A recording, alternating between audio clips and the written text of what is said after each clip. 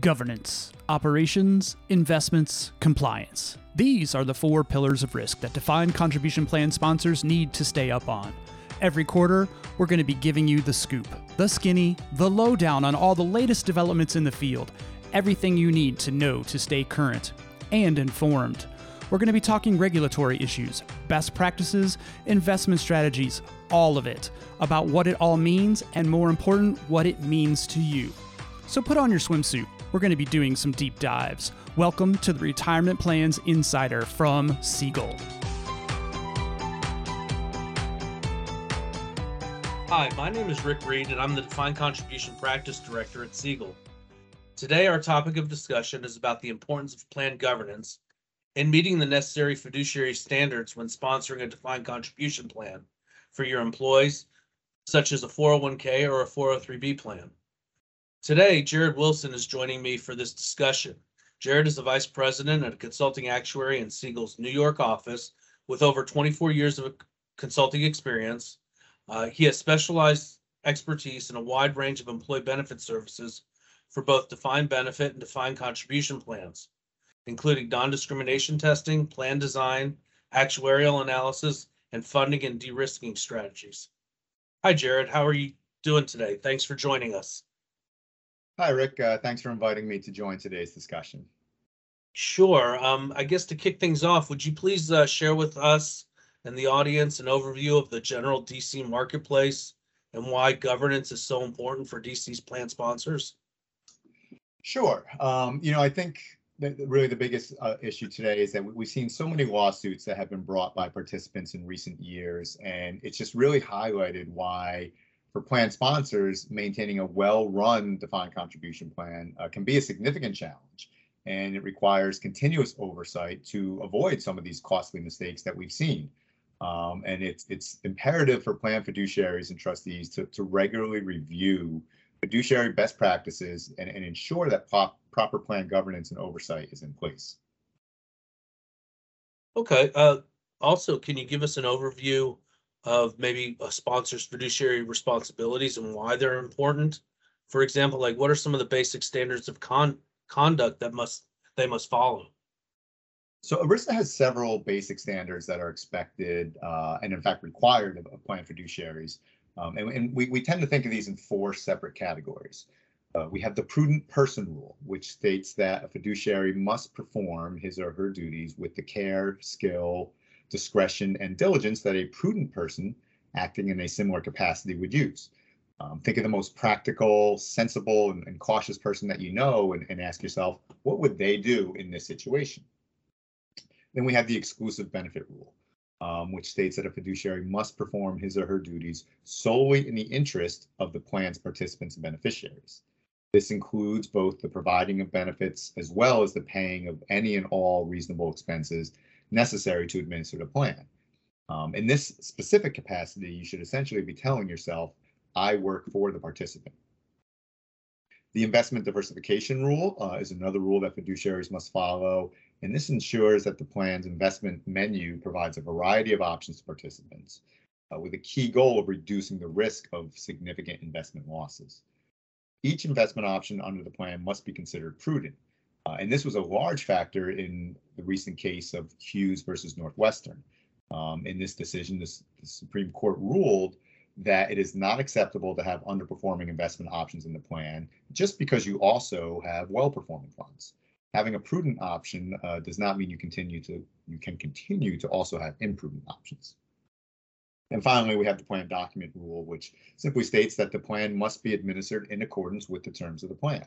And it's very important, especially for new fiduciaries, to review all plan-related documents and ensure that the terms of the plan are both clearly understood and that any gray areas are carefully reviewed with plan counsel. We've seen far too many examples of plan sponsors administering a plan in a way that does not exactly align with the provisions of the plan. Examples include using incorrect definitions of compensation or not properly administrating required minimum distribution payments. In many instances, these operational defects can be self-corrected with minimal fees, but for other higher-end errors, there could be filings with the Department of Labor and additional penalties and fees that would apply. Okay, well, that sure makes a lot of sense. So you've outlined, the rules or the standards of conduct for a fiduciary. How does someone actually become a fiduciary? Well, that's the thing, is that it can be a lot easier than people might think, because we've seen situations over the years where an employee was considered a plan fiduciary and didn't even realize it. People tend to think of a fiduciary. A common example of a fiduciary, I guess I would say, is somebody that provides investment advice for a fee, and that's certainly one example. But in reality, any person that has any type of discretionary authority, control, or responsibility over the management and administration of a plan is considered a fiduciary. Basically, if you are acting like a fiduciary, you are a fiduciary. There does not necessarily need to be a formal resolution in place that names you as a fiduciary. If you act like a fiduciary, you are a fiduciary. So can a fiduciary actually be held personally liable in the event of a plan defect? Yes, they can. And there are several penalties that can be assessed to an individual, some of which may be covered by the employer, but that is not always the case. And these include both monetary penalties, and for more serious infractions could also include imprisonment. We certainly don't see that very often, but I think the key takeaway is that yes, people can be held personally liable in the event of a plan defect. Well, are there some steps that an employer can do, such as with insurance protections to cover their fiduciaries to, give them a certain comfort level of their actions? Yes, there are, and certainly in most cases, any type of individual liability risk can be covered by the employer. Employers will typically protect individual fiduciaries with some sort of liability insurance. There'll be a fidelity bond in place that will protect the plan's assets, while the fiduciary liability insurance really does protect the individual. And as an example, a fidelity bond will generally cover up to 10% of the plan's assets, up to a cap, which may be $500,000 in some cases, or even $1 million in some other situations. So, Jared, one of the areas of your specialization that we've talked about in the past is risk consulting. Can you also share with us your views of risk consulting and how proper plan governance can help mitigate risk with defined contribution plans? Sure. There are several components of risk, both financial risk, operational risk. All these types of risks are in play when it comes to sponsoring a defined contribution plan.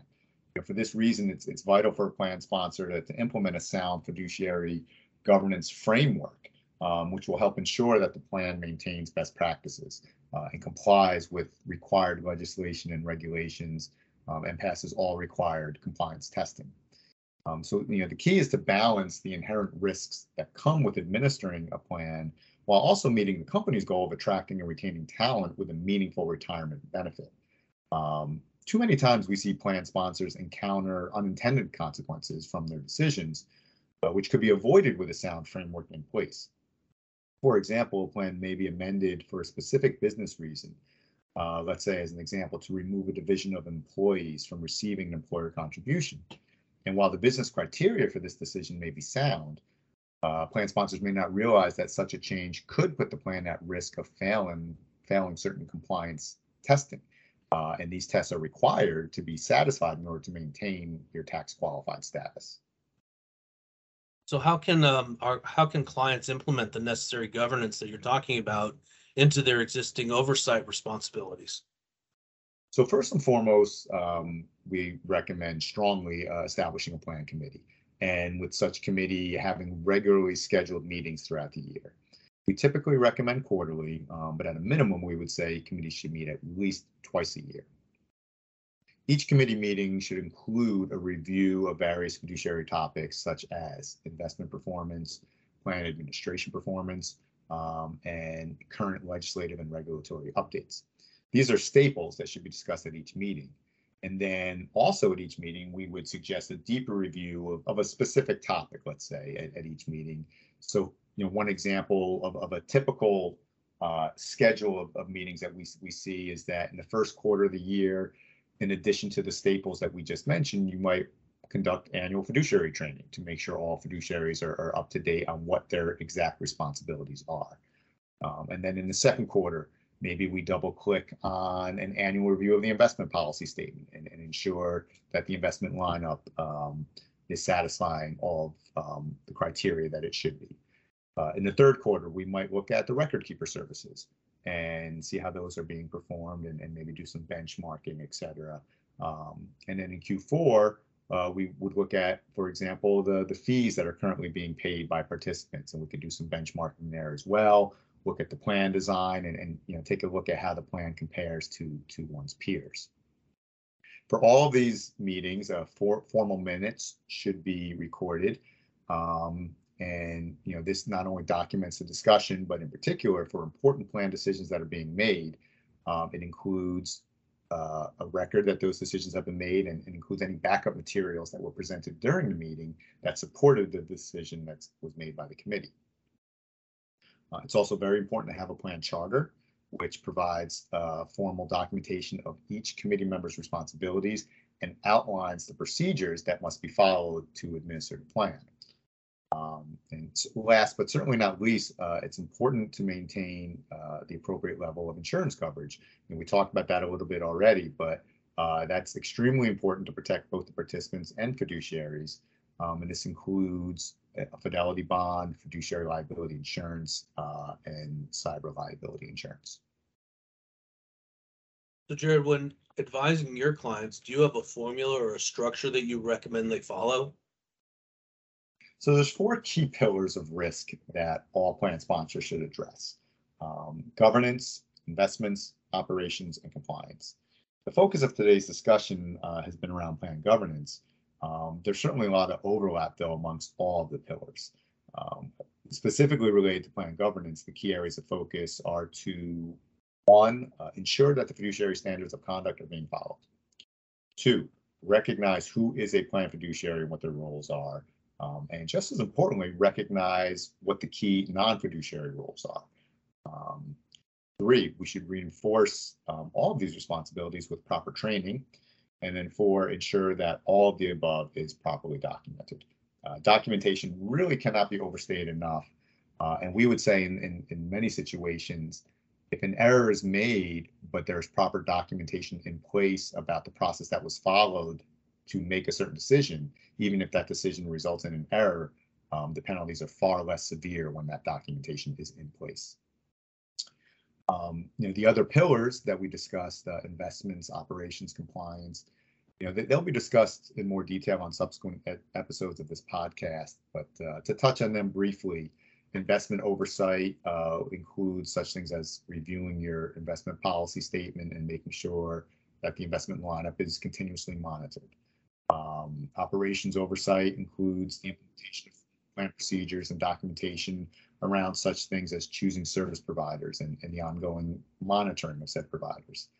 And then compliance oversight is ensuring that the plan document procedures are being followed properly, that you're conducting plan audits on a regular basis, and that any plan errors that do arise are corrected in a timely manner. So overall, I mean, there's a lot of information and expectations for fiduciary responsibilities. And you've mentioned a lot of them here today.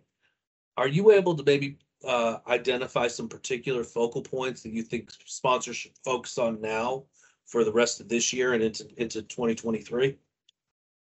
So, nowadays, financial wellness is an extremely hot topic today. And for many organizations, this new generation of workforce is constantly looking for items that from their employer beyond simply receiving their base compensation, which of course is always a high priority. But the overall financial wellness is extremely important, and defined contribution plans can be a good tool for many of the financial issues that today's workforce is currently facing. And so with that, in addition to monitoring your fiduciary responsibilities, we think it's also important that you look at your plan overall as part of the total rewards package that you're providing to your employees and making sure you're satisfying the needs of your employees. And any plan decision that's being made that directly impacts the participants, we can't overstate enough how important the proper communication is to provide to employees to document that decision and to make sure the message is delivered clearly and also, to drive engagement with the employee. We've seen more personalized communications go a long way in accomplishing this goal. Well, Jared, thanks again for your time and expertise today. Today's discussion has been very helpful, and hopefully members of our audience have learned some key concepts for retirement plan oversight. You've shared some excellent viewpoints, examples, and suggestions to help plan sponsors implement a sound governance framework to mitigate plan risks and avoid potential lawsuits. So our next podcast in this DC series will be about designing the optimal investment menu for plan participants, while of course still leveraging the information you shared with us today about following proper fiduciary conduct.